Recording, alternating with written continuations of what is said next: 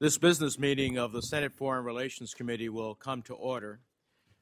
This morning we will consider the nomination of Ambassador Samantha Power to be the Administrator of the United States Agency for International Development.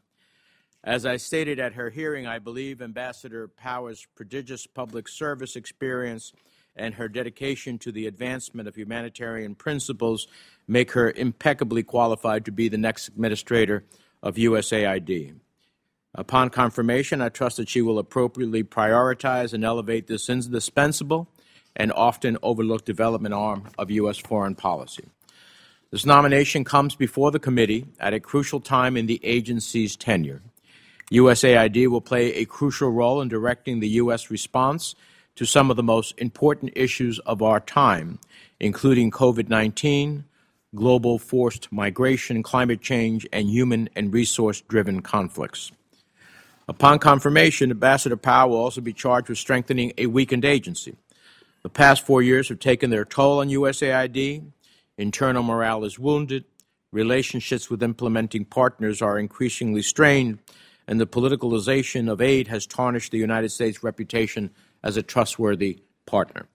I'm confident that Ambassador Power has the capacity and the capability to address these issues, and I am pleased by her commitment, if confirmed, to engage in frequent and open consultation with Congress.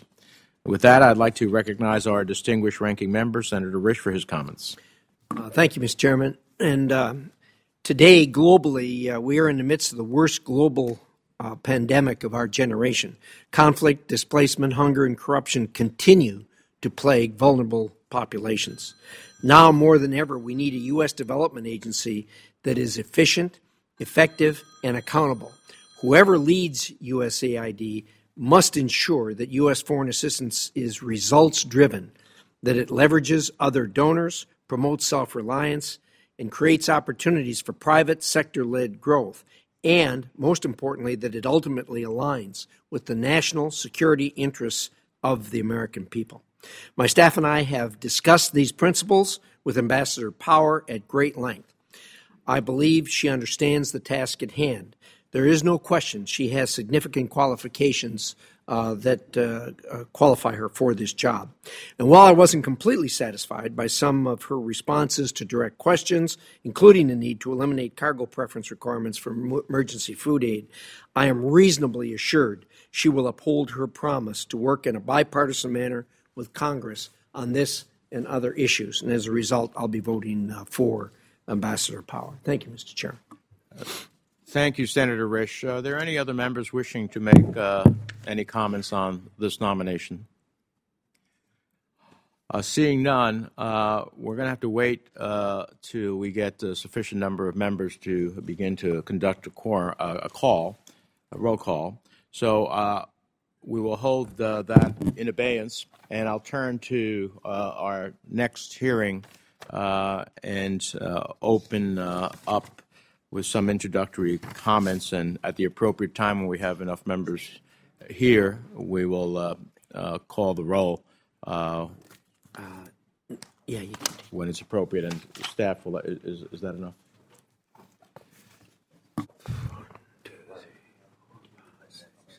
I understand we need one more person, so let me start off making a prefatory comment that has nothing to do with either of these nominees or the issue at hand, but I think it's compelling to do so. I understand that we have a quorum now. So based upon that, we will turn to the matter at hand. All debate has been taken on the nomination of Ambassador Samantha Power to be the Administrator of USAID. Is there a motion to favorably report the nomination of Ambassador Power to be Administrator of the U.S. Agency for International Development by voice vote? So moved and seconded. The question is on the motion to favorably report the Power nomination. All those in favor will say aye. Aye. Those opposed will say nay. And with it, the ayes have it, and the Power nomination is agreed to. And will be reported to the full Senate and with a positive recommendation. That completes the committee's business as it relates to the power nomination. I thank our colleagues for being here. Let me turn again to our second part of our business meeting, our hearing. Before I do, I want to say that I understand the administration will be coming up next week to brief senators on the decision to withdraw from Afghanistan. This committee will also receive a classified briefing next Monday. The administration, in my view, was dealt a terrible hand by the last administration on Afghanistan, manifesting a withdrawal agreement that negotiated away all of our leverage with the Taliban. President Biden was left only with bad options. Most senators would agree that the war in Afghanistan has gone on too long and that we want to see our troops home. But as I have said before, how we draw down matters, as does the political arrangement left in our wake. I have many questions. How can the U.S. maintain a capability to conduct counterterrorism operations in the region without a military presence in Afghanistan? What will this decision portend for the women of Afghanistan? Without a U.S. military presence, how long does our intelligence community think the Afghan government can survive in the face of punishing Taliban attacks? So I look forward to these conversations next week. Let me turn to our May I respond? Absolutely. Thank you, Mr. Chairman. First of all, I concur in the questions that you have. Do not concur in the initial statement about the prior administration. There is no good answer to this. There's just questions. I think that at this point we should look forward rather than backward, and I think we should get answers to those questions and decide how we can assist in the path forward, because that's the most important role we'll play here. Thank you, Mr. Chairman. Thank you. Let me turn to our two nominees, Ambassador Nuland and Ms. Zaya. Congratulations on your nominations, and our thanks to both of you for your willingness to return to the State Department and distinguished careers in the Foreign Service. At this pivotal moment for our foreign policy, for democracy, for the State Department, I'm heartened that President Biden nominated both of you. You're experienced and accomplished diplomats, and you have both demonstrated the strength and commitment necessary to defend our values. The positions you've been nominated for, Under Secretary of State for Political Affairs, Under Secretary of State for Civilian Security, Democracy, and Human Rights, are among the most important in the department. Ms. Zay, I understand that the distinguished senator from Virginia is going to introduce you this morning, so I'll turn to him at this time. Senator Kaine. Thank you, Mr. Chair, and to members of the committee. It is a real honor for me to introduce a wonderful public servant, Uzra Zaya, the nominee for the post described by the chair. Virginia is one of the most connected states in the country to our military mission, but I'm also proud that it's one of the most connected states to our diplomatic and development missions, with many diplomats and State Department staffers calling Virginia home. Ms. Zaya is a 20-year Virginia resident. She's a distinguished diplomat and nonprofit leader who's dedicated virtually her entire adult life to public service, the advancement of human rights, and U.S. national security. The duty to serve runs in her family. She is here with her husband, Tom, a United States Marine. Together, they have more than 60 years of public service to the American public, which is just wonderful. And I love that we've got a diplomat and a military union in the household. That is a wonderful balance. Ms. Zaya served 5 presidents, 3 Republicans and 2 Democrats, with distinction for 28 years as a Foreign Service officer on 4 continents. She's fluent in Arabic, French, and Spanish. She was acting Assistant Secretary of Human Rights, Democracy, and Labor. In that post, she led U.S. human rights dialogue with China, Egypt, and Bahrain, among others. She vigorously defended religious freedom around the globe and expanded public-private partnerships to advance LGBT equality and counter gender-based violence. She was chargé d'affaires in Paris, and she led the U.S. response to, sadly, 3 major terror attacks in that city, took U.S.-French cooperation on counterterrorism in Russia to unprecedented levels, and elevated U.S. engagement against anti-Semitism and online hate. In India, she crafted a strategic partnership framework over a decade ago that still enjoys broad bipartisan support and today serves as a cornerstone of the U.S. Indo-Pacific engagement. She helped overcome India's long-standing aversion to external democracy promotion and launched new bilateral initiatives to support gender equality in Afghanistan and to support free and fair elections abroad. As a young human rights officer in Syria, she documented the brutality of the Assad regime and led U.S. outreach to Syria's minority religious ethnic communities under siege. Since leaving the State Department, Ms. Zaya served for 2 years as CEO and president of a leading nonpartisan peace builders network, where she worked to strengthen the evidence base for successful political transitions and support greater accountability for taxpayer-funded foreign assistance. She also drafted the Council on Foreign Relations report on revitalizing the State Department. Ms. Zaya is a trailblazer. She's the proud daughter of Indian-American immigrants. She would be the first Asian-American woman to serve as Undersecretary of State. And I believe she is very, very well prepared to take on this post, and we're proud to support this exemplary Virginian. Thank you, Mr. Chair. Thank you, Senator Kaine, for the robust endorsement of Ms. Zaya. Let me conclude. The State Department faces unprecedented challenges, from restoring America's place in the world to managing the health and economic crisis created by COVID-19. And China and Russia are at the top of the list of foreign policy crises confronting America today.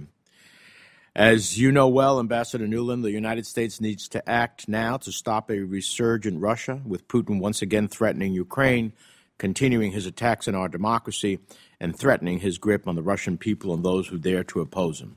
I want to applaud the administration for the actions that were announced today. They were robust.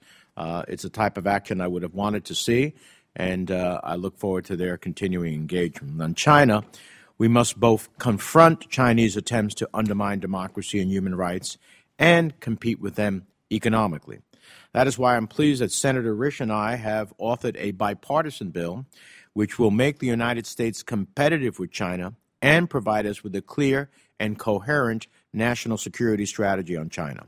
And while I look forward to a more in-depth discussion on Russia and China during our time for questions, I want to quickly highlight 3 additional policy areas: Iran, Turkey, and the Western Hemisphere. Although I did not support the JCPOA, I felt strongly that the Trump administration's decision to withdraw without a coordinated diplomatic strategy would embolden Iran and leave us less safe, and Iran's behavior has only validated my predictions. I recently led a bipartisan letter supporting a diplomatic path forward. But let me be clear, that path must go beyond the scope of the JCPOA. I expect that this administration will pursue what the President and the Secretary themselves have endorsed, a stronger and longer agreement. And I will expect you to provide the committee with details on any agreement and on exactly what longer and stronger means. Iran, not surprisingly, is seeking to control the timetable for these discussions by taking provocative actions against vessels in the Arabian Gulf and U.S. military facilities in Iraq. In Turkey, President Erdogan got a free pass from the previous administration, and we are seeing the effects. The purchase of a Russian missile system, military aggression in Nagorno-Karabakh and Syria, bellicose actions against Greece and Cyprus. Long considered a NATO ally, Turkey seems to want to break with us instead of be our partner. And I don't agree with Erdogan's choice, but we have to begin to reorient ourselves in the Eastern Mediterranean towards democracies that share our values and our security interests. The administration has an important opportunity here, and I hope they seize it. Finally, in our own hemisphere, we must strengthen our alliances and address forced migration. I'm particularly concerned about the challenges Colombia, our top strategic partner in Latin America, currently faces, including the monumental task of implementing the 2016 peace accord, the violence related to drug trafficking, and the destabilizing influence of the Maduro regime's crimes against humanity in Venezuela. And Ms. Zaya, I cannot close today without raising a crisis that goes to the core of American values and American leadership, the state of democracy around the world.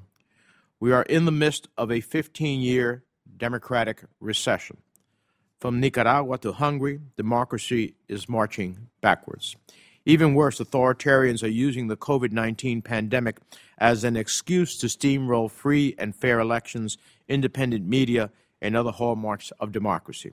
And they have assumed that their violations will be met with little resistance. It's time for the United States to step up and speak out on democracy. And I expect that both of you will help lead the charge to restore democracy throughout the world. At a time of unprecedented challenges around the world, America needs outstanding leadership at the State Department. I have no doubt that you're both up to that task.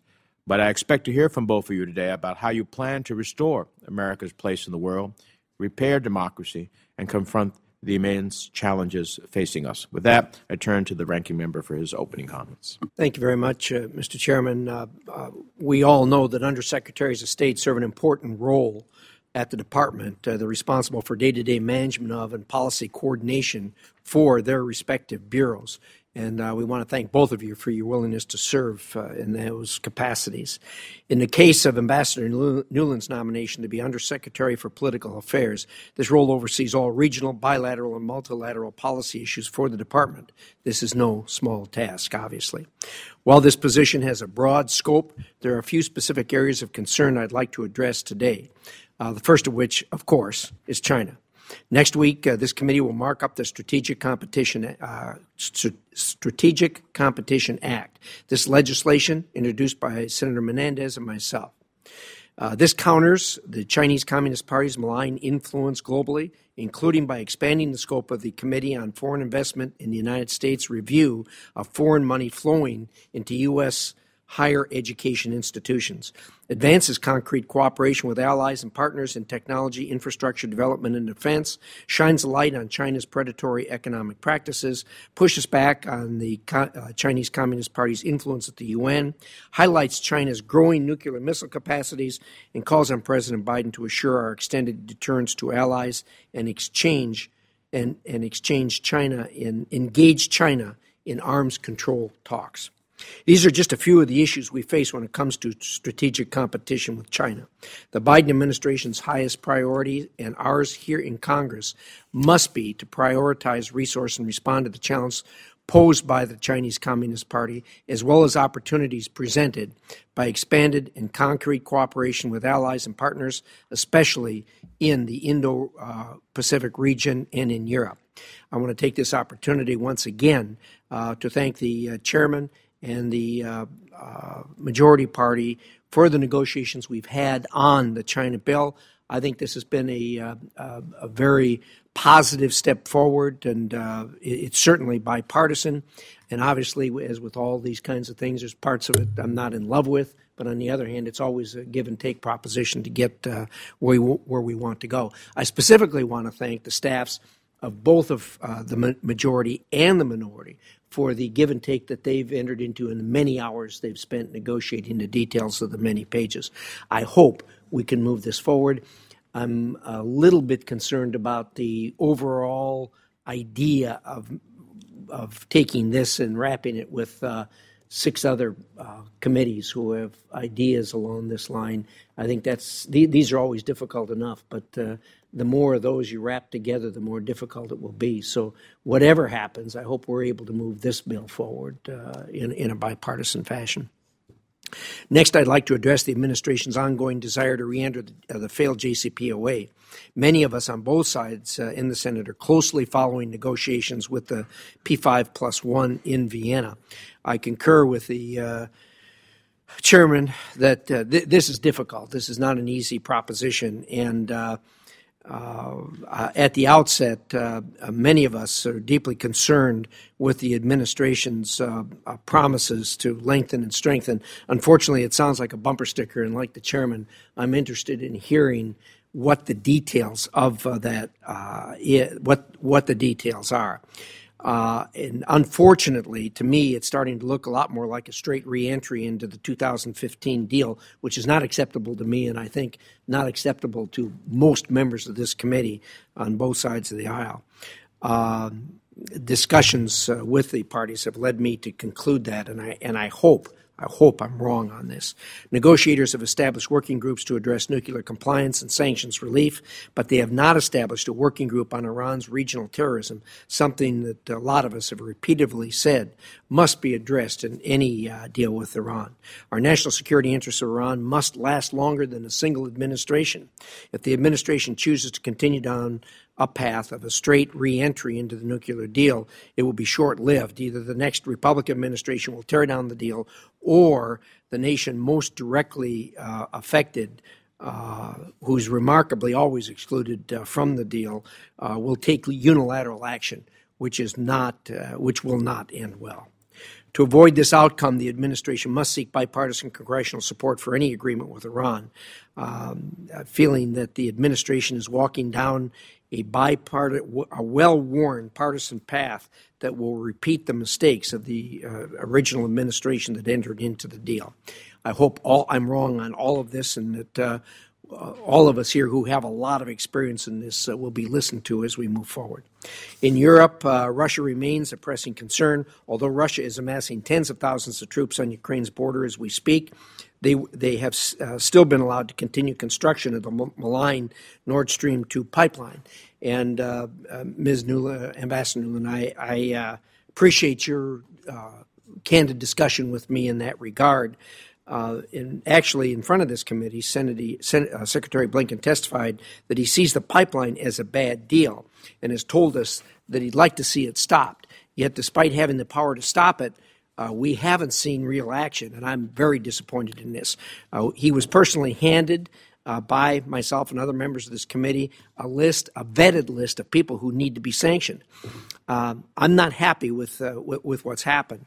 They keep telling us that, well, they need to vet this and prepare a case so that they can, when they put the sanctions on, they can be prepared to go to court. I've told them, no, you don't. You have probable cause on every one of those people that we put in front of you, and you need to sanction them. Now, when you go to court, you need lawyers that have a case well prepared. But there is probable cause on every one of these to be sanctioned that will shut down the pipeline. The committee drafted and pushed through legislation on a bipartisan basis to prevent the completion. We continue to be concerned by the administration's refusal to fully implement the law and sanction all parties involved in the construction of the pipeline. It is past time that the administration take meaningful action on this issue. I would remind everyone, on day one of this administration, they stopped the XL pipeline. On day one, they have in hand direction from this Congress on a bipartisan basis to do the same thing on a Russian pipeline. If we're going to put American workers out of work, we ought to put the Russian workers out of work on the XL pipeline.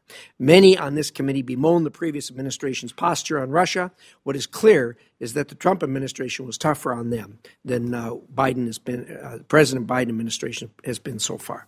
Next, we have Ms. Zaya's nomination to be Undersecretary of State for Civilian Security, Democracy, and Human Rights. This position is tasked with a broad functional portfolio which encompasses human rights, counterterrorism, refugees, migration, and trafficking in persons.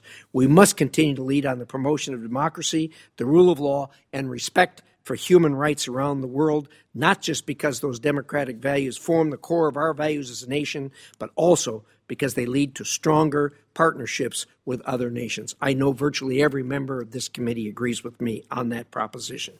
With regard to the rule of law, I share the administration's concern about the International Criminal Court's decision to investigate U.S. personnel in Afghanistan and Israeli actions in the Palestinian territories. It is completely unacceptable that the ICC has decided to pursue cases clearly outside of their jurisdiction. The department must continue its efforts to protect our personnel from these politically motivated efforts. Again, I thank you both for being here today and your willingness to serve, and your family's willingness to undertake the sacrifices necessary to do so.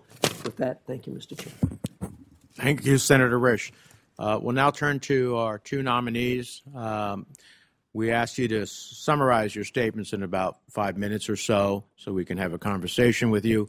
Your full statements will be included in the record. We welcome your family members who may be with you, either virtually or presently. We understand that it's a family affair. There's sacrifices that are made by all in this process, and we appreciate the willingness of your family members as well as yourselves to make the sacrifice. With that, let me turn to Ambassador Nuland. Thank you, Chairman Menendez, Ranking Member Risch, and the members of this committee for the opportunity to appear before you today. I also want to thank my husband, Bob Kagan, and my kids, Lainey and David, for their love and their wise counsel. Bob and David are with me today. Lainey's studying for her law exams. It is a huge honor to be nominated by President Biden and Secretary Blinken to serve as Undersecretary of State for Political Affairs. If confirmed, I will rejoin the profession and the department that I love, determined every day to strengthen America's capacity to protect our freedom, our security, and our prosperity. And I will support Secretary Blinken in his vision to re-energize American diplomacy, to strengthen our alliances and partnerships, and to build the closest possible collaboration with this committee and with both houses of Congress. Over 32 years in the Foreign Service, I served 5 presidents and 9 secretaries of state from both Republican and Democratic administrations. That experience taught me that America is at its strongest when our foreign policy enjoys broad bipartisan support, both in Washington and at kitchen tables across America. And the move that you have made together on a bipartisan China bill is really important in that regard. Could I just ask you to get your microphone closer to you? It's a little difficult. Is that better? Yes, thank you. Okay. My Foreign Service career was full of adventures and challenges and historic moments, from my first tour in Guangzhou, China in 1985, to watching the Soviet flag come down and the Russian flag go up over Red Square in 1991, to being at NATO when it invoked Article 5, an attack on one is an attack on all, 20 years ago, in solidarity after the Twin Towers fell. And of course, I had the opportunity to work closely with many of you in this room, both when I was ambassador to NATO in the Bush administration and as Assistant Secretary for European and Eurasian Affairs in the Obama administration. I take pride that together we built strong bipartisan approaches to policy, and many members of this committee and the Senate contributed with their own travel and diplomacy. Today, our nation faces a confluence of challenges as daunting as at any time in my professional life. China, under Xi Jinping, does not simply want to compete with us, it wants to dominate the international system and change its rules to benefit autocrats and undercut freedom around the world. Putin's Russia has deployed its fighters and weapons on almost every continent and accelerated its disinformation, election interference, and snuff campaigns against its opponents. Iran is again enriching uranium at 20%, while continuing to destabilize its neighborhood, from Syria to Yemen to Lebanon to Iraq. ISIS and al-Qaeda are weakened, but they are not defeated. And too many of the world's citizens are suffering under corrupt and/or illegitimate leaders with blood on their hands. Add to this the urgent global challenges we share, restoring global health and security, tackling climate change, and building our democracies and economies back better with more equity and more justice. If confirmed as Undersecretary of State for Political Affairs, my job will be threefold. First, to take on any negotiations or diplomatic assignments and management issues that the Secretary deems necessary. Second, to oversee the work of the regional bureaus and the Bureau of International Organizations, ensuring that this orchestra of talent plays in harmony. And third, to maintain the closest coordination with fellow political directors around the world, especially in allied and partner capitals, to build communities of common action. If confirmed, I will also be the senior lifer in the State Department. The President and Secretary Blinken have pledged to respect and empower our great workforce and to have their backs. That was also a powerful motivator for me to return to service, to help revitalize and modernize American diplomacy. We must give our foreign and civil service and local employees more professional opportunities, support, training, career flexibility, and better technology while strengthening diversity at all levels of the department. I am also animated every day by a firm belief that America is safer and stronger when we lead. As Secretary Blinken has said, the alternatives are far worse, a chaotic vacuum or a global takeover by the enemies of freedom. I also share President Biden's conviction that we are at a global inflection point. Democracy will and must prevail, but democracy doesn't happen by accident. We have to defend it, we have to fight for it, strengthen it, and renew it.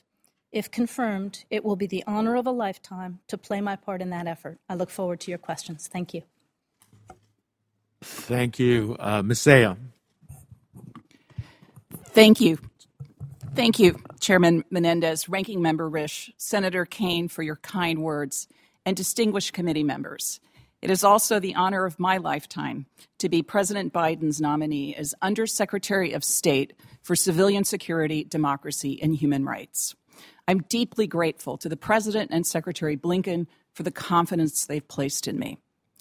I also want to thank those who made my journey here possible.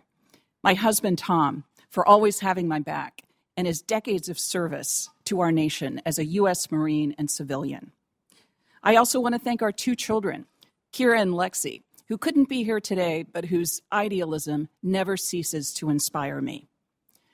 Ours is a family rooted in public service and the advancement of freedom.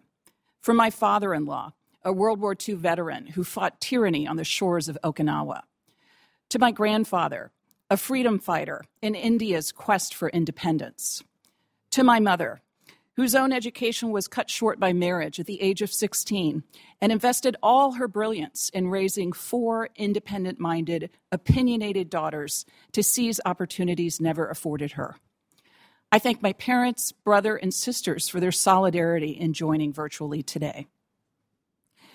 In today's disrupted world, the work of the State Department's J family of bureaus and offices has never been more important. Authoritarianism, violent anti-Semitism, Islamophobia, and xenophobia are on the rise as the world enters the 15th year of a democratic recession.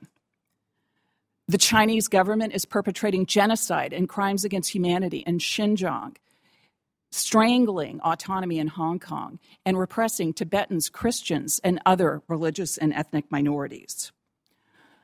Global human displacement is at record levels, while the scourge of human trafficking is ever present, while terrorists expand their lethal reach from Africa to South Asia. Recognizing the enormity and complexity of the task ahead, I'd like to emphasize 3 core areas where, if confirmed, I would gladly partner with all of you to address. First, the United States needs to take on the China challenge from a position of strength, rooted in human rights and our democratic values. Having led U.S.-China human rights dialogues, I know the severe repression that has only grown more acute under the CCP. I met with courageous Chinese human rights activists and their families, gave voice to their concerns at the United Nations, and demanded the release of Chinese prisoners of conscience who put their quest for liberty above their personal welfare. I'm proud to have been banned on Weibo for denouncing systematic Chinese human rights abuses in Beijing in 2013. We also must continue to press China on synthetic opioids, which have killed far too many Americans. Second, we must defend and renew democracy at home in tandem with allies and partners. We are stronger when we work together to address not only China's human rights abuses and Russia's malign efforts to undermine Western democracies, but also rising corruption, disinformation, hate crimes, cyber threats, and violent extremist movements. If confirmed, I will leverage decades of experience from Europe to South Asia, shoring up alliances and partnerships in service of shared democratic values, and champion administration initiatives such as the Quad Summit and the Planned Democracy Summit. I'm strongly committed to using tools developed by Congress, such as the Global Magnitsky Human Rights Accountability Act and the Uyghur Human Rights Policy Act, to target human rights violators, human traffickers, and kleptocrats, and to encourage parallel action by allies and partners. Third, we need more integrated, inclusive, and effective foreign policies and programs that deliver for the American people. If confirmed, I would build on my experiences inside and outside government to ensure that our assistance and policies have measurable impact and help support reliable, rights-respecting, burden-sharing partners for the United States. To this end, I will support meaningful implementation of key bipartisan legislation, such as the Global Fragility Act, the Child Soldiers Protection Act, and the Women, Peace, and Security Act. And with the devastating impact of COVID-19, we need to ensure that humanitarian assistance and diplomacy work in tandem towards promoting prevention, self-reliance, and durable solutions. And finally, with research showing that diverse organizations produce greater impact and innovation, I will gladly champion Secretary Blinken's effort to build a more diverse and inclusive State Department, especially with respect to the J family workforce. Thank you for the opportunity to be here and potentially return to public service. If confirmed, I'll work intensively with all of the members of this committee on policies that seek to deliver greater peace, security, and prosperity for the American people. I welcome your questions. Thank you very much to both of you. And we'll start a round of 5 minutes questioning. Ambassador Nuland, I appreciate your leadership over the years in countering Kremlin malign influence. I don't think they were very happy to hear of your nomination, which is a good thing. But a lot has changed since you were in government. Thanks to Congress, we have the CAATSA law, which forced the last administration to take some sanctions measures. However, the last administration also ignored key mandatory provisions in CAATSA and did little to galvanize our friends in Europe to counter Russian aggression in all of its forms. So what specific new measures would you recommend the Biden administration take to build cohesion among our European allies to show a united front against Kremlin aggression?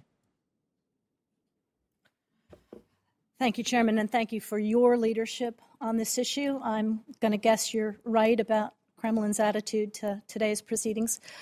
I think we made a very important step today with the strong package of sanctions and measures that the President announced, including, very importantly, constraining Russia's access to our financial markets, to hold them to account for the SolarWinds attack and other things.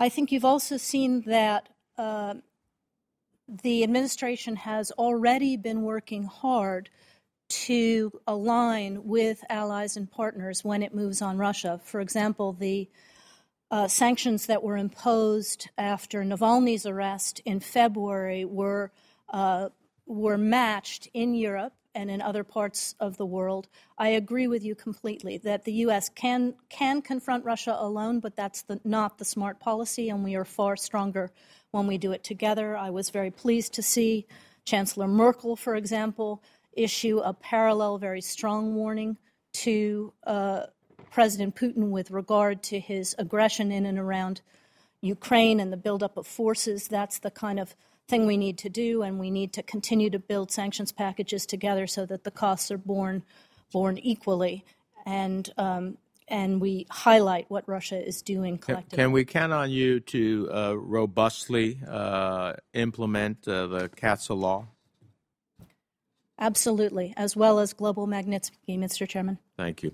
Let me turn to China, which we collectively agree is our probably biggest strategic challenge. Whether it's the broader Indo-Pacific region getting that right, which I think is the way which we ultimately face the China challenge correctly, or the previous administration, which I welcome, the Trump administration's clarification of our legal position on China's unlawful claims in the South China Sea. How do you intend to be part of implementing a new approach that we know that such claims are not self-enforcing? It's critical that we make a legal position a reality, not just a rhetoric in the South China Sea and on other things. How do you see your role in that regard? Well, Mr. Chairman, I agree with you. And as I said in the opening, China's not just competing with us. It wants to change the rules of the global system. This is the challenge of our time. And having strong bipartisan consensus, not just in this committee, but across the Congress and across the country, makes us stronger. So does investing in our strength at home. But as you have said, and as we talked about with regard to Russia, doing this in tandem and addressing all of China's issues in tandem with our allies and partners is absolutely essential. So we have to build a coalition of allies and partners to combat unfair trade practices, to address the aggressive security policies of China in the South China Sea and in the Taiwan Straits, the cybersecurity, disinformation, all of these things, and protect against a PRC takeover of international organizations. I'm particularly gratified to see more countries joining us, as you said, in the South China Sea with freedom of navigation patrols, et cetera. And we need to take this new Quad and build on it and get Europe and other parts of the world more involved. If confirmed, obviously, every bureau that I will oversee will have to play a very strong role in our China policy, and I would be responsible for weaving that into everything that we do. Thank you very much. Ms. Zaya, let me ask you one question. The previous administration, in my view, deprioritized human rights and weakened U.S. credibility on this important value. From abdicating our role in the Human Rights Council to failing to call out dictators and human rights abusers, the previous administration disregarded one of the most critical pillars, I view, of U.S. foreign policy. Can you speak to the importance of U.S. leadership on human rights in terms of our values and interests? And will you make it a priority to ensure that we're working to hold both our allies and our adversaries to the same standards on human rights? Thank you, Senator, for your leadership on bipartisan human rights issues as seen in the Strategic Competition Act, and I think a very pertinent question. I would commend the administration's approach to reasserting U.S. human leadership on human rights by reclaiming an American seat at the table. I think the U.S. decision to rejoin the recent Human Rights Council session and to seek re-election to the Human Rights Council reflects its commitment to make the aspiration of centering human rights and democratic values in our foreign policy a reality. I would say that they're doing this eyes wide open, recognizing many of the endemic flaws within the Human Rights Council itself, starting with the fact that you have almost a who's who of the world's worst human rights violators as members of that grouping. But I think even within the session that just took place where the U.S. was an observer, we're seeing the positive impact of American engagement and leadership. And, you know, one of the very important issues that I would continue to focus on is working to eliminate pervasive anti-Israel bias in UN fora. At the just concluded Human Rights Council session, they were able to reduce the number of agenda items for Article 7. You know, the only country in the world is Israel having a specific agenda inclusion in that fashion, and also work with like-minded partners on issues like Sri Lanka, Belarus, Iran, so many of the core concerns of this committee, and I would work to expand and sustain that leadership. Thank you. Senator Risch. Thank you very much, Mr. Chairman. First of all, Ms. Nuland, I want to talk about the JCPOA for a moment. Look, all of us have been through this exasperating exercise now for many, many, many years. Can you give me your thoughts on how we can get together on this, the administration and Congress? I mean, I can't, words alone can't explain to you how frustrated we were in dealing with the negotiators last time as they dealt with Iran, totally ignored everything we asked them to do, and then came back and wanted us to agree to what they had agreed to. How are we going to work through this? Help me out here. Senator Risch, I agree with you 100% that whatever agreements we reach with Iran need to be supported in a bipartisan fashion, not only on this committee, but across the Congress and across America. And, you know, that will ensure that they are binding across administrations and for the long term. So we have to do our job and consult at every phase and hear your ideas and incorporate them. And use your expertise and the expertise that we have on this committee and throughout the Congress. We also have to get on with the job because as we sit here, Iran is now enriching again at 20%. It is deploying the IR-2 centrifuges again. Its breakout time is shortened. So, you know, first job, get them back in the box, and then together define what longer and stronger means. and work together as we go through these negotiations. I think from our time together working on Ukraine, we built that policy together, and it was enduring because of that. And if confirmed, I would pledge to be here as often as we need to be to ensure that we all support what's happening. Well, I appreciate that. One of the things that strikes me, and I've just become so disgusted with this over the years, that I've listened very carefully to the nation that is most directly affected by what happens with Iran's nuclear ambitions. And they are very clear that it doesn't matter what kind of an agreement you make, they're going to take care of themselves. And so, look, however we go forward in this, they've got to be brought into the fold here to come along, because they don't believe they're bound by this. They believe that their existential existence depends on Iran not having a nuclear weapon, and they're going to see that they don't, regardless of what the agreement says. So this is an issue that really has to be addressed, and the question I keep asking the administration is, what happens when you get the call? Because that's going to be the question. What do we do when we get the call? And so I think that's something that's obviously appropriate for a closed session, but somebody's got to answer that question. In any event, let's talk for just a minute while my time's running out. Let me explain.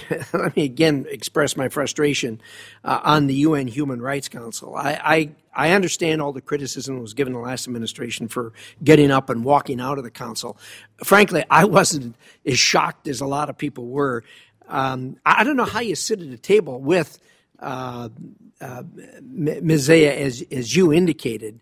You're sitting around a table with the who's who of human rights violators on the planet. And how do you talk to these people? How do you say to them, you guys got to behave yourself even a little bit more? And they telling us, mind your own business, we'll handle our things internally. How do you handle that? Senator, I share your concern and even frustration over that issue, but I think it's a question of tactics where U.S. disengagement from the multilateral system leaves a vacuum that others are very gladly there to fill, starting with China, but also Russia and other countries allied to basically entirely distort the framework of universal human rights, use arguments of sovereignty to reject any notion of international scrutiny or accountability for human rights violations. So I think the United States needs to be there, but I think the critical element as well, as I cited, is really using, leveraging our alliances and partnerships, something that China and Russia do not have and does not compare, as a force multiplier to basically integrate universal human rights and our democratic values to make bodies like the Human Rights Council much more effective and upholding the mission that they were set out to pursue. Well, thank you. That's a really good description of what they do and their malign activities. But I think the general statement that we want to make things better, as you talked about it, getting them to move forward on this, I wish you well. I really, really do. But I'll tell you, watching what they've done and how they defend it, I'm sure not optimistic in that regard. But I wish you well, and we'll support you every way we can. Thank you, Mr. Chairman. Thank you. Senator Cardin. Well, thank you, Mr. Chairman, and let me thank both Ambassador Nuland and Mrs. Zaya for your public service, your incredible record to our country, and your willingness to continue. And I also want to express my thanks to your family for putting up with public service. It's not always easy, so thank you both. You both have mentioned that our foreign policy mission must be defined by our values, and I agree completely with that. I've listened to President Biden's express that on several occasions, as well as Secretary of State Blinken. Both of you mentioned Global Magnitsky, And I'm pleased that you initiated the importance of that particular statute that was passed by Congress and incorporated in an executive order by the president. You might be aware that there's a limitation on that sunset clause, and there's legislation to remove that sunset clause. And I take it we'll have your support for making it clear that that statute needs to be permanent by Congress. Yes, Senator, absolutely. Thank Absolutely. you. I got both your answers. Thanks. Appreciate that. And Ambassador Nuland, I want to just underscore your point about President Biden's action taken against Russia.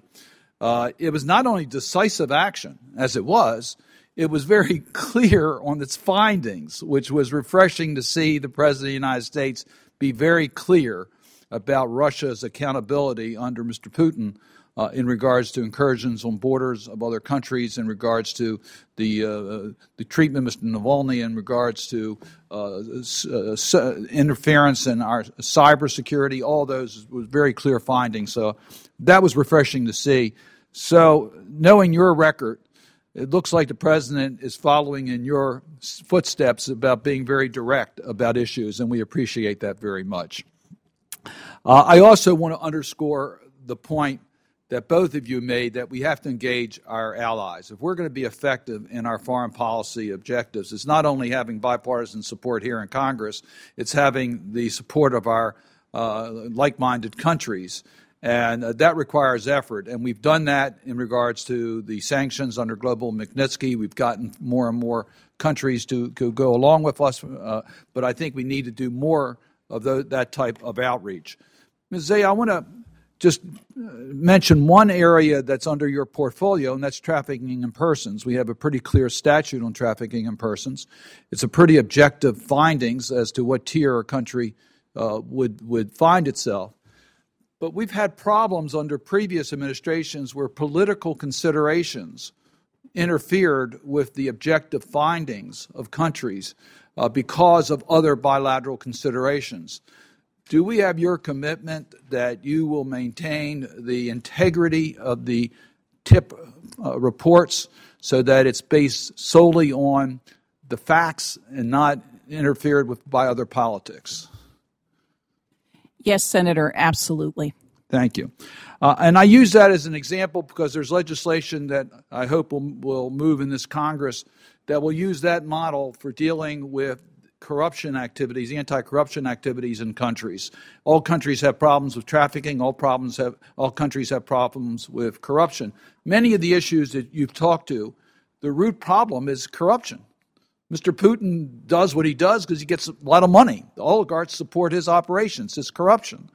And we need to increase the capacity in our country missions to evaluate the corruption situations, as we did with trafficking, and then evaluate and use that for foreign policy considerations.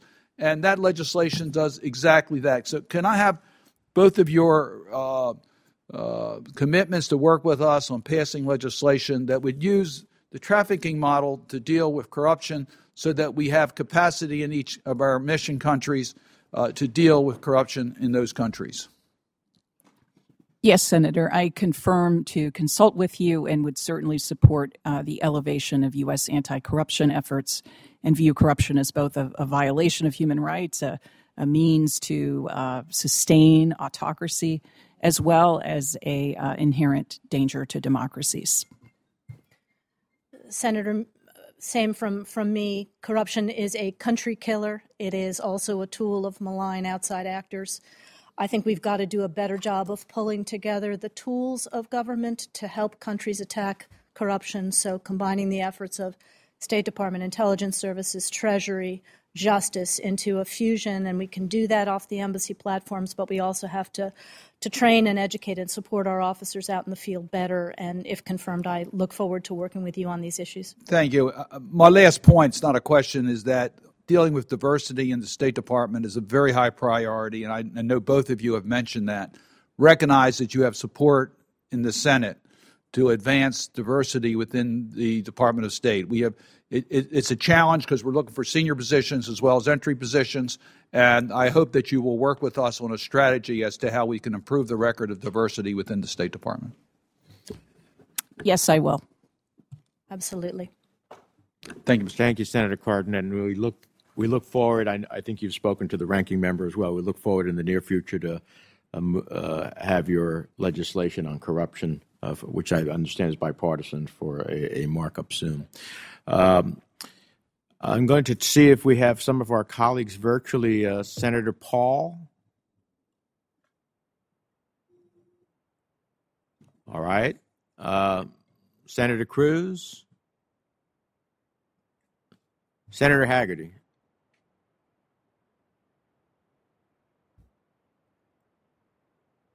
Okay. Then as we wait for them to get connected, let me turn to Senator Shaheen.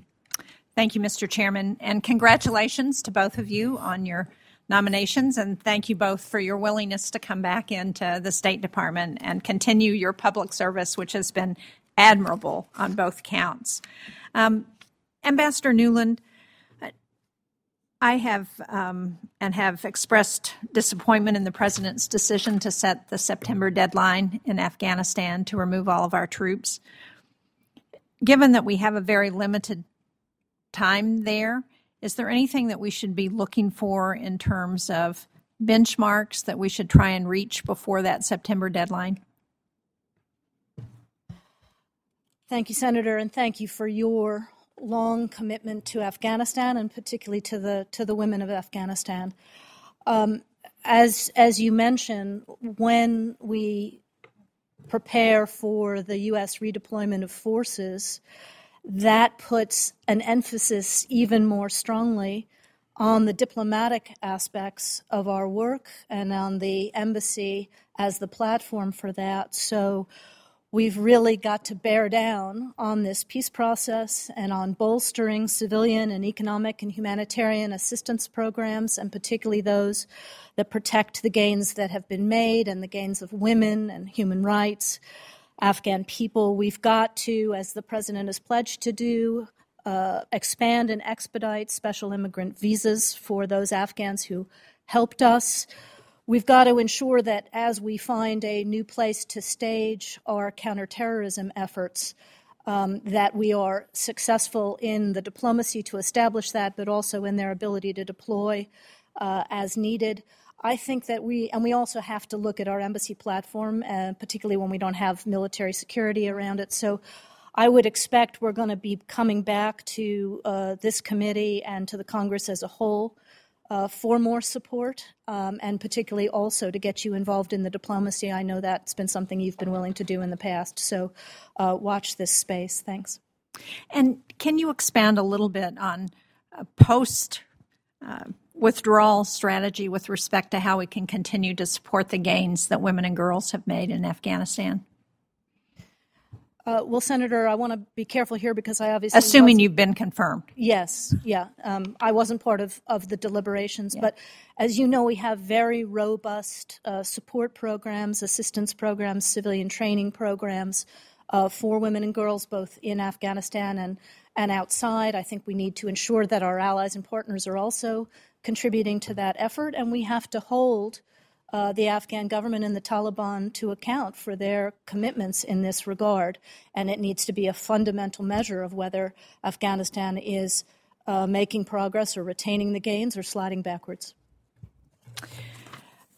Ms. Zia, I appreciate your mentioning the Women, Peace and Security Act in your opening remarks. I think it's a very important tool that we have. And I was disappointed that it wasn't used by the previous administration in Afghanistan as they were negotiating with the Taliban. But can you talk about how you'll work with the Office of Global Women's Issues if you're confirmed to ensure that the J family is aligned with the gender concerns of GWE and the GPC? Absolutely, Senator, and I want to thank you for your leadership on building bipartisan consensus for, greater women's empowerment and ultimately achieving women, peace, and security goals. And I think the Afghanistan example is critical, as you discussed with Ambassador Nuland. I would say, from my own perspective, I think it's very important with this decision for the U.S. to continue to strongly support increased women's participation in the peace process. As you're well aware, women's participation in peace processes, most of which fail, by record of history, makes them 35% more likely to last 15 years or more. This is critical, I think, at the inflection point we find ourselves. It's also critical to take an integrated approach in the State Department. I think since the GWE office was created, and it's been a bipartisan effort with important progress made, it's really critical to recognize this is not the work of one office. So if confirmed, I would certainly seek to further integrate gender equality across the full spectrum of J-family activity, obviously on democracy and human rights, but also on issues like counterterrorism, counter-narcotics, and quite obviously trafficking in persons. So this work is too important, it's too enormous for any one office to accomplish alone, and I certainly would seek to leverage the talent and expertise in J-family to make WPS goals a reality. And I think we have a critical task ahead of us in Afghanistan to make that possible. Well, thank you both very much. And if you're confirmed, and I assume you will be, I look forward to working with you. Thank you, Senator Shaheen. Thank you for your leadership on global women's issues. With that, I understand now that Senator Hagerty is with us virtually.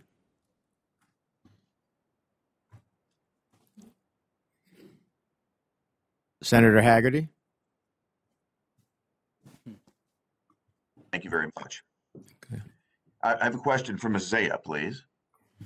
Ms. Zia, this is a matter of deep concern to me. It's a serious problem in my home state of Tennessee. December 1st, 2018, President Xi promised then President Trump to halt the export of fentanyl and all of the ingredients used to create fentanyl. Since that promise was made, we've had over 100,000 American lives lost to synthetic opioids, directly traceable to CCP-produced fentanyl.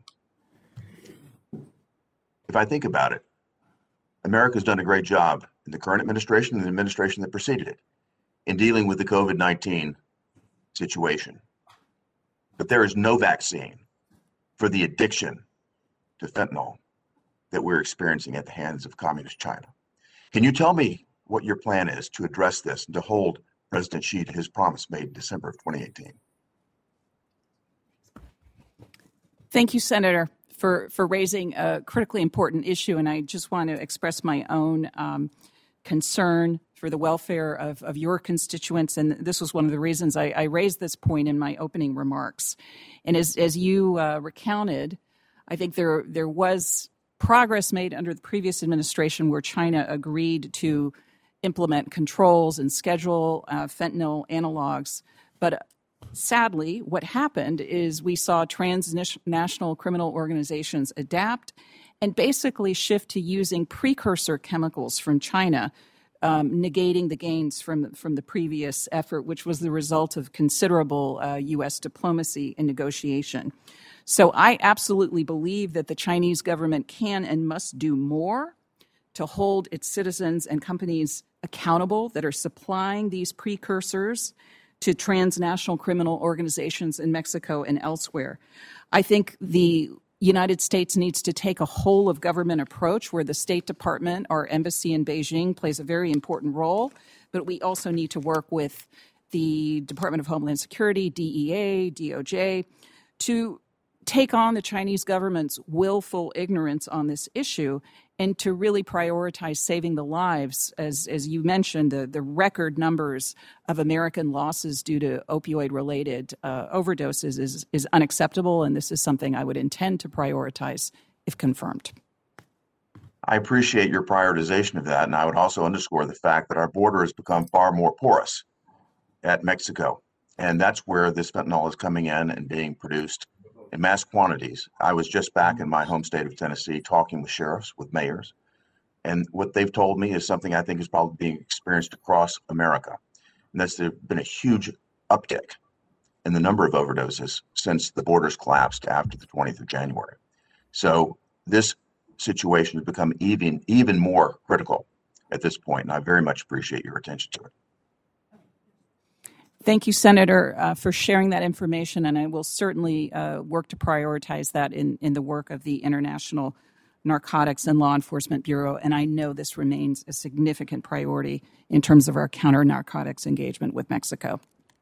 Thank you, Ms. Zaya. Thank you, Mr. Chairman. Thank you. Next is Senator Kaine, and there is a vote that is ongoing. It is the intention of the chair to work through the vote, so I would urge members to possibly vote and return. The order I have, this was an order of appearances, and of course we will flip back and forth to the extent that there are members on the other side who are available. It's Senator Kaine, Senator Merkley, I don't know if they will be here, but Senator Schatz, Senator Van Hollen, Senator Coons, Senator Booker, Senator Murphy. That's the order I have. With that, Senator Kaine. Great to see both of you, and congratulations on your nominations. That's all good. Ambassador Nuland, briefly, I'm about to reintroduce a bill that this committee acted on last year, but that never saw action on the floor, that would clarify that no president can withdraw unilaterally from NATO without congressional action. NATO is a Senate-affirmed treaty. I view this as a statement of congressional prerogatives, but also just simply an effort to demonstrate to our NATO allies that congressional support for the alliances in near 75 years is still very, very strong. You have a lot of experience with our NATO allies. Would they see that statement of strong intent from Congress in a positive light? Okay, I'm just going to leave this stuff here.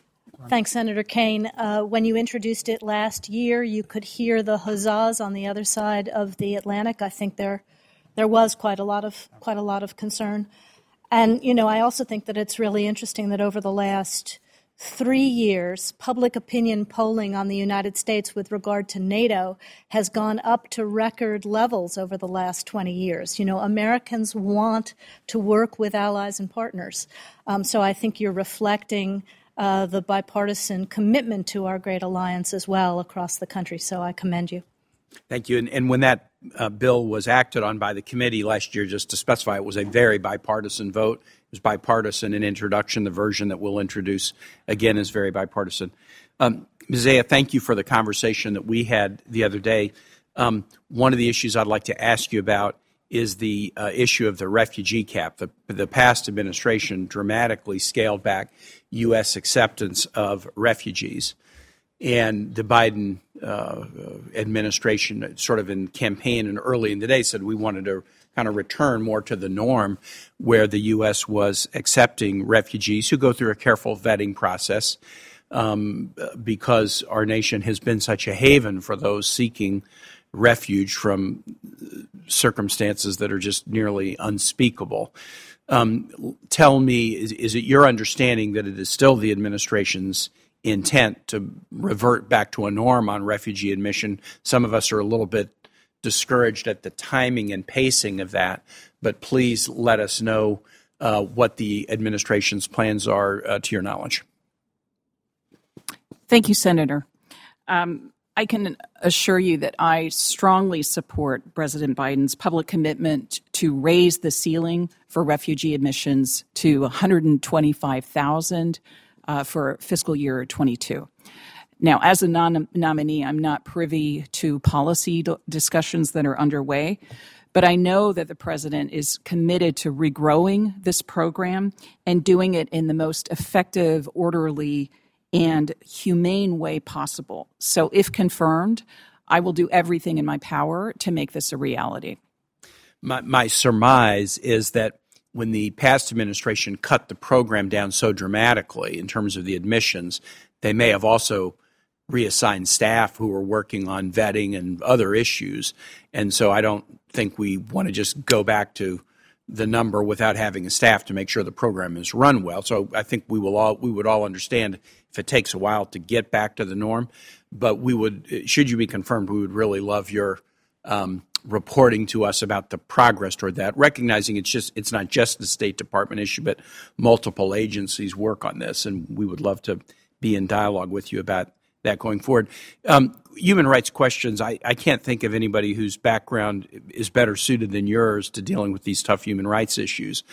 And one of the things that, I've often found on this committee in dealing with human rights issues is it's one thing to raise them against adversaries, what's happening with the Uyghurs in China, what's happening with Hong Kong pro-democracy activists. We need to be muscular in raising these with adversaries, but one of the most difficult sets of human rights issues when you're dealing with allies. And, whether it's we've had an alliance with Saudi Arabia, we have an alliance with Egypt, but we run into significant human rights challenges with them. And when you raise human rights issues with an ally, one of the stock responses, we used to hear this from the past administration, but not just them, from others, is, well, if you push us too hard on human rights, of course, we'll just buy our arms or do our diplomatic activities with Russia or others. Just talk about how we balance aggressive promotion of our human rights values with this sort of oft-repeated threat that, well, if you push us, we'll deal with countries that aren't interested in human rights. Thank you, Senator, I think, for raising, what is a challenging and a critically important issue, this issue of consistency with respect to centering human rights and democratic values in our foreign policy. And in this case, the way I see it, the administration is absolutely committed to democratic renewal at home and abroad. And with this means that it's important, as we seek to shore up our alliances and partnerships, for us to hold one another accountable.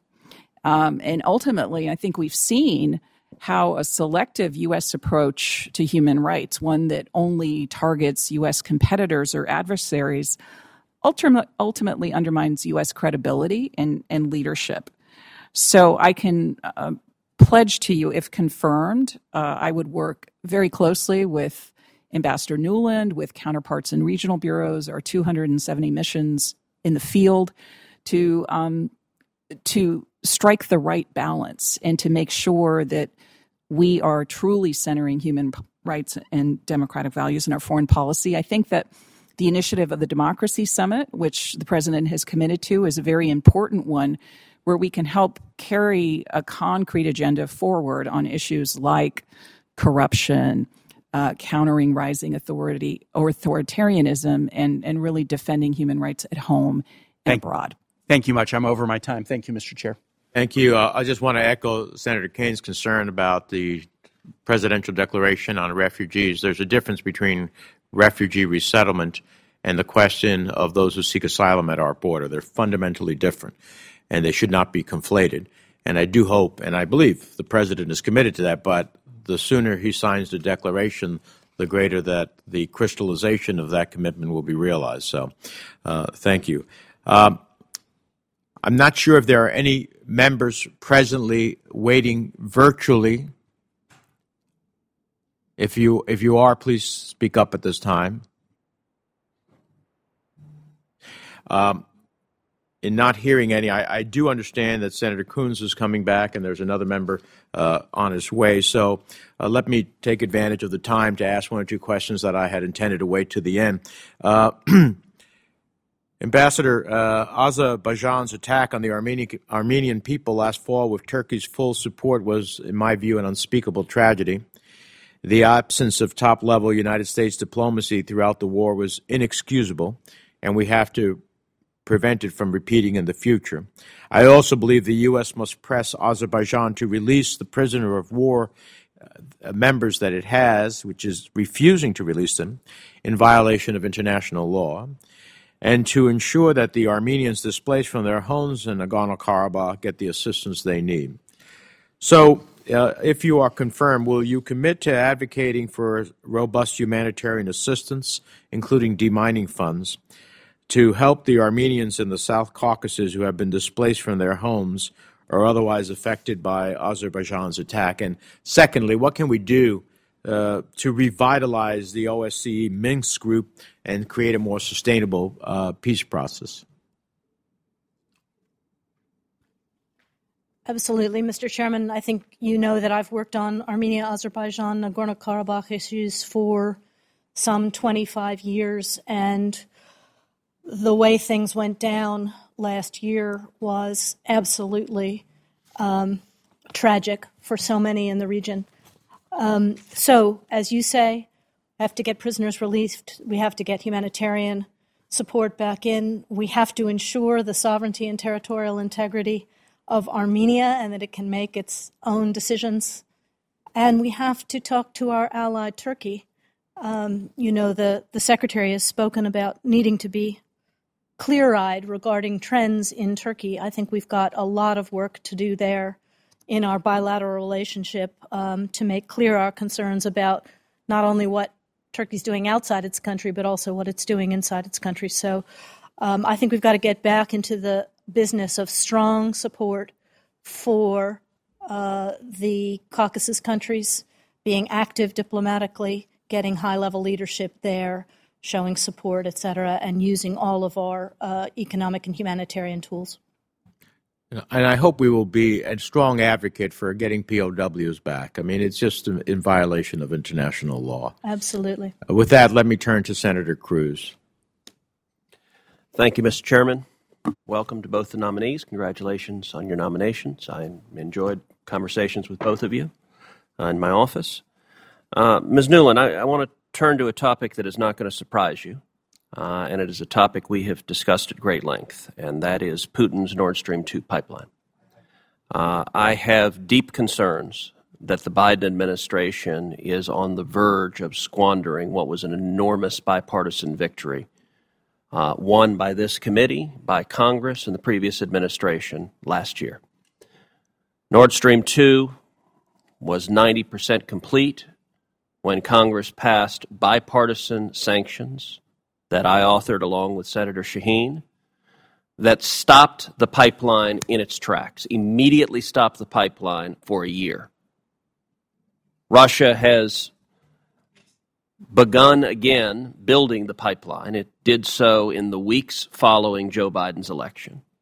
And it did so because Russia believes the Biden administration is not going to follow the law, that they're not going to enforce the bipartisan sanctions that have passed now both houses of Congress, with the chairman's support, with the support of virtually every member of this committee, passed twice now, sanctions targeting Nord Stream 2.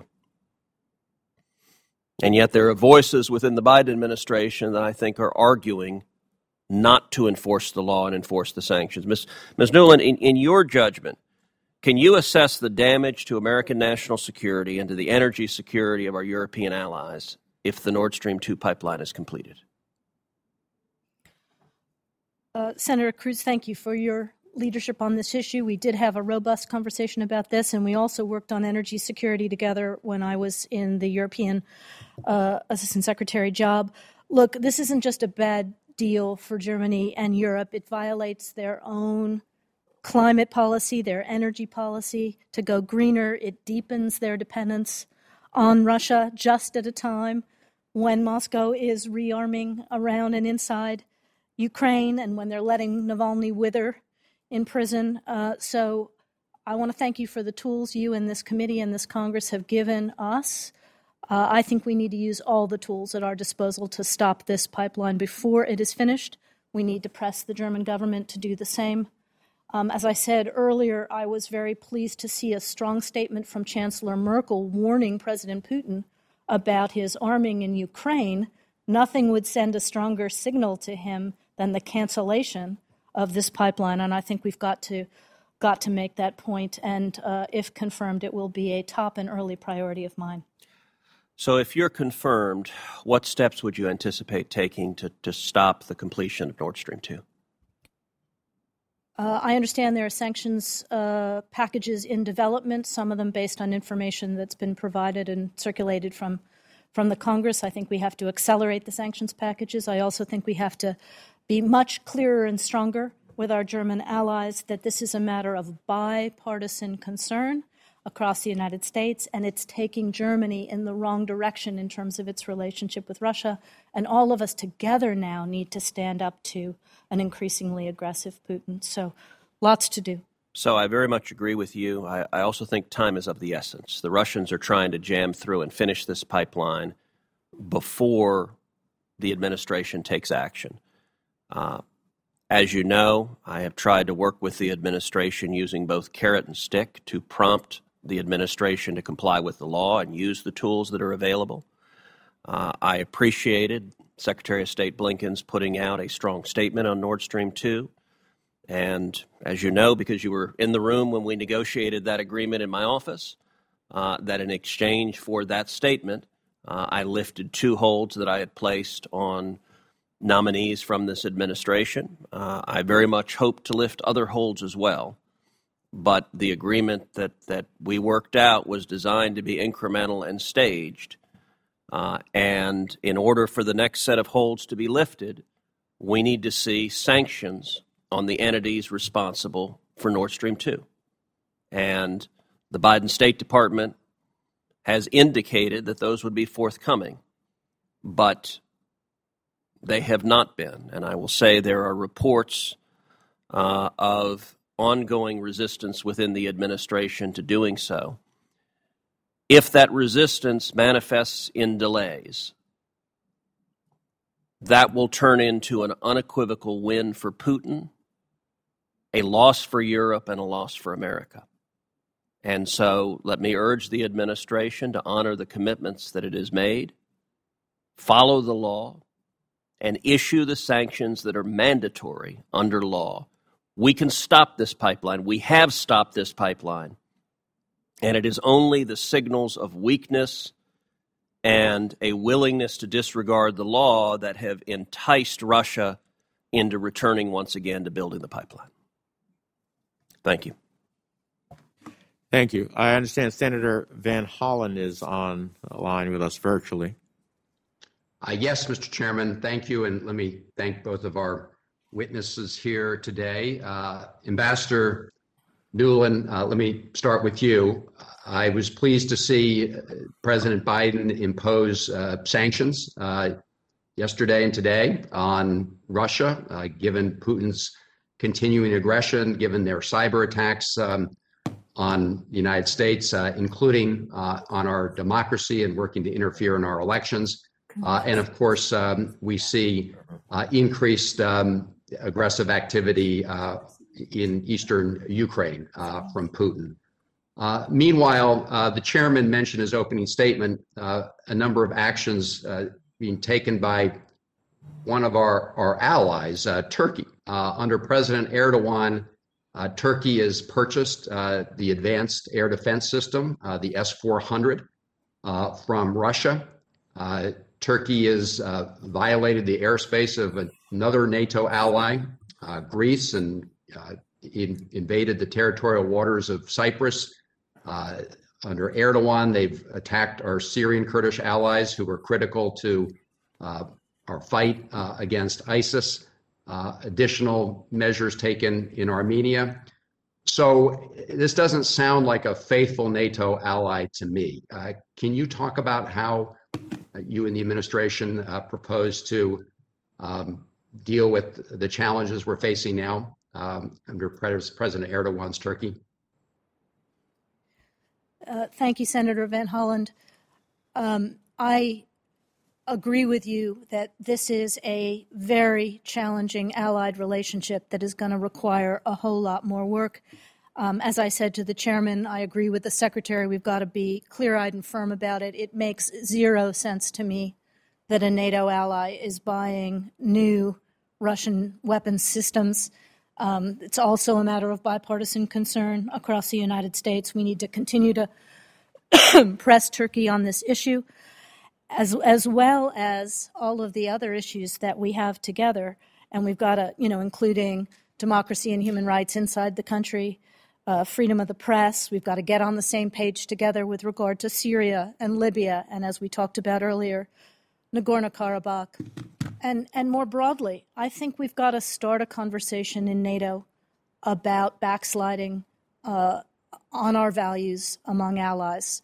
The United States, far from perfect itself, as we all know, but it's very important that we all recommit at that table to the things that make us strongest, and particularly in the context of a rise of autocracy and illiberalism across the world.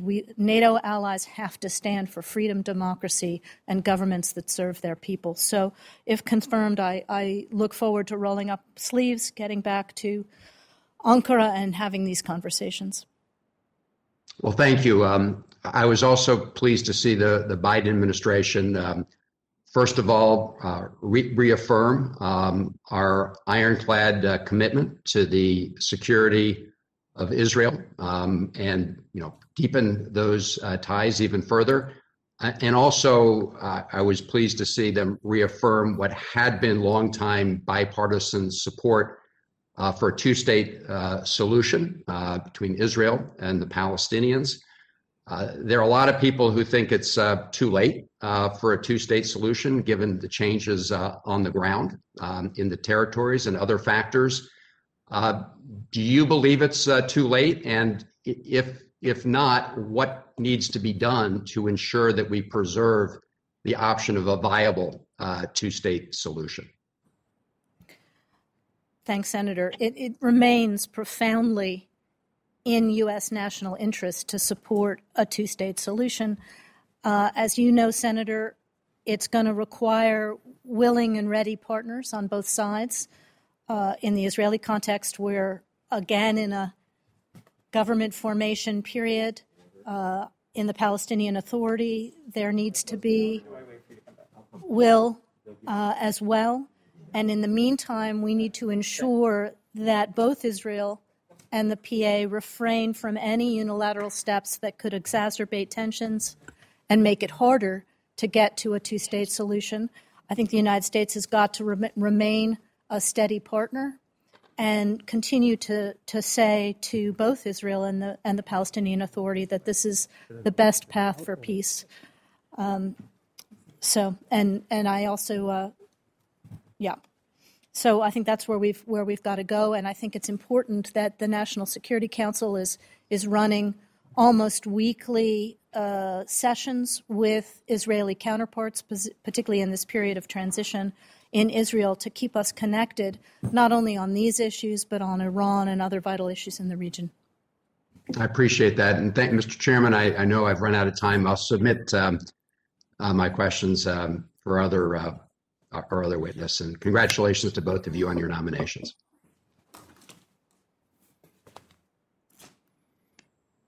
Thank you, Senator Van Hollen. Chairman Menendez has gone to the floor to vote. As you both, as seasoned public servants, know, the schedule of the Senate is not entirely predictable. So for those watching who may be surprised that I just popped in, Senator Coons, I'm sitting in for a few moments for the chairman as he goes to vote.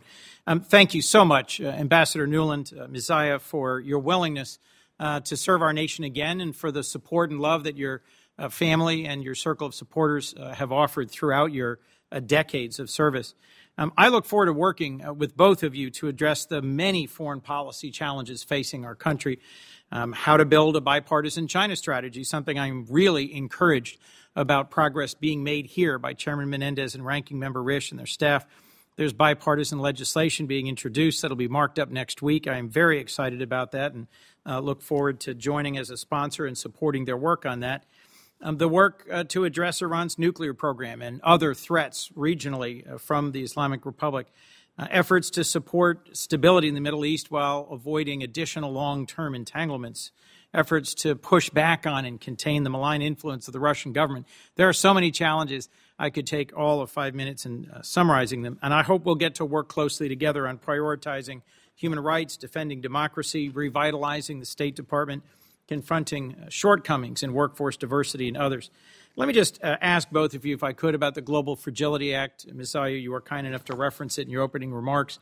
This is a tool provided by Congress on a bipartisan basis I helped co-author to address the root causes of extremism and violence in fragile countries. Will you commit to reviewing it and to promptly selecting the priority countries for the Global Fragility Act and submitting a revised strategy that takes into account the post-COVID context? Yes, absolutely, Senator. I think one of the fun things here, if we are both confirmed, is that we'll work on these issues together, because it'll obviously cross the remits of both of our jobs. So looking forward to it. It is my hope and expectation we'll use this tool to balance assistance around security, democracy, human rights, and to make sure that between diplomacy, development, and defense, we've got the order right. The Moscow Bureau of Radio Free Europe, Radio Liberty is under intense pressure, really under siege by the Kremlin. Just one of many recent examples of an authoritarian crackdown on press freedoms around the world. How would you support, if confirmed, RFE-RL's efforts to ensure that Russian citizens have access to unbiased news about their own country? And what actions would you take to support free press around the world, if I might, Ms. Zaya? Senator, I think it's critical for the United States to take a whole of government approach on these issues. So certainly, if confirmed, I would work closely with the Undersecretary for Public Diplomacy, as well as USAGM on this critical closing space for civil society and free expression in Russia that is critical to holding the Putin government accountable for their widespread violations of human rights. So I would look to work with partners in government as well as the mission in the field to elevate this issue and act accordingly. Thank you. Ambassador Nuland, on press freedom broadly. Yeah, just to pile on, Senator, and thank you for raising RFE-RL. I agree with you that they are at a critical moment here. Really interestingly, I think one of the reasons the Kremlin is cracking down is because listenership and viewership at RFE-RL has gone up exponentially over the last recent years, and not just in Russia, but also in Belarus and other parts of the world where press is constrained. So one of the things that Moscow understands is reciprocity. If confirmed, I would be interested in looking at whether we are being reciprocally constraining with regard to RT, Sputnik, and other Russian government organs. Press freedom is an absolutely essential human right and part of good governance around the world. I would just lay down a marker here that I'm also concerned about press freedom in the NATO space. We have a number of allies backsliding here, and it's very important that we keep that front of agenda. And we also have a number of American companies that broadcast freely in these countries, and their ability to do that is being constrained by governments. So a lot of work to do. I introduced a bipartisan Libya Stabilization Act in the last Congress, recently reintroduced it. This would support a diplomatic resolution to the ongoing, grinding conflict in Libya, a country where there's 280,000 IDPs and 570,000 refugees. What additional action should we be taking to ensure that elections actually take place in December of this year and to enable the government to be successful? And would movement by this committee on a bill like the Libya Stabilization Act be constructive? Ms. Ambassador Nuland, if you might. Absolutely. We have a sliver of light now in Libya with these elections agreed, and we've got to ensure that they are free, fair, that they are internationally observed. This is a place where, again, working with allies and partners, Europeans, obviously, but countries in the region to support Libya as it goes forward with all of this. We may need more resources to do that. I, if confirmed, look forward to opening up the hood and seeing what we are already doing and working with allies and partners to ensure that the Libyan people feel that support and get this chance that they've suffered so much for. Any additional comments before I turn to my colleague, Senator Murphy? Yes, Senator, I would just add on Libya, endorsing Ambassador Nuland's comments. I think we should also leverage all tools available, including UN and U.S. government sanctions, to bring an end to foreign military intervention, hold violators of human rights accountable, and ultimately support the goal of a sovereign, stable, unified Libya. Wonderful. Thank you both. Let me now turn to my colleague, Senator Murphy of Connecticut. Thank you very much, Senator Coons. Welcome to you both. Thank you for your willingness to serve once again. Ms. Zaya, I look forward to building a working relationship with you, to Ambassador Nuland. I'm glad to have you back as a partner. I will tell you your candor and your reputation for candor. We appreciate it here on the Foreign Relations Committee. We often get a lot of spin from administration officials on both sides of the aisle, but I think you are well respected here on both sides of the aisle because of your ability and willingness to talk to us about facts on the ground as they are, not as we wish. So great to see you again. Speaking of facts on the ground, I wanted to bring us back to the negotiations over Iran's nuclear program.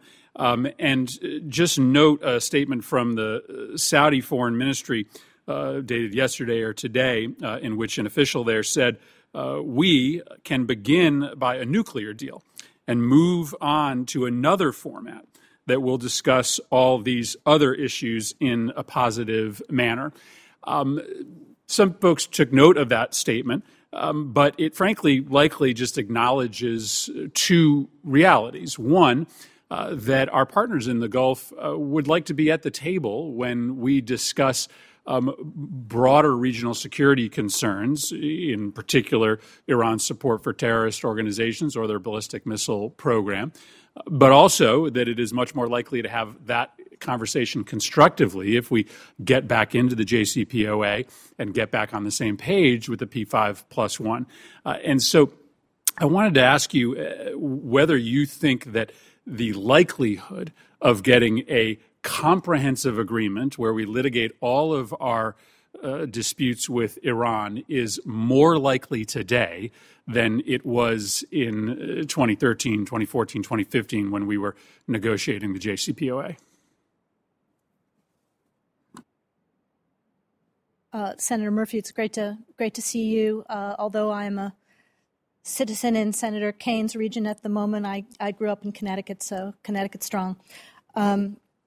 Look, on Iran, I think we've got to pursue all of these problems in tandem, whether that is a question of a comprehensive agreement. I think there are many players in many different pieces of this.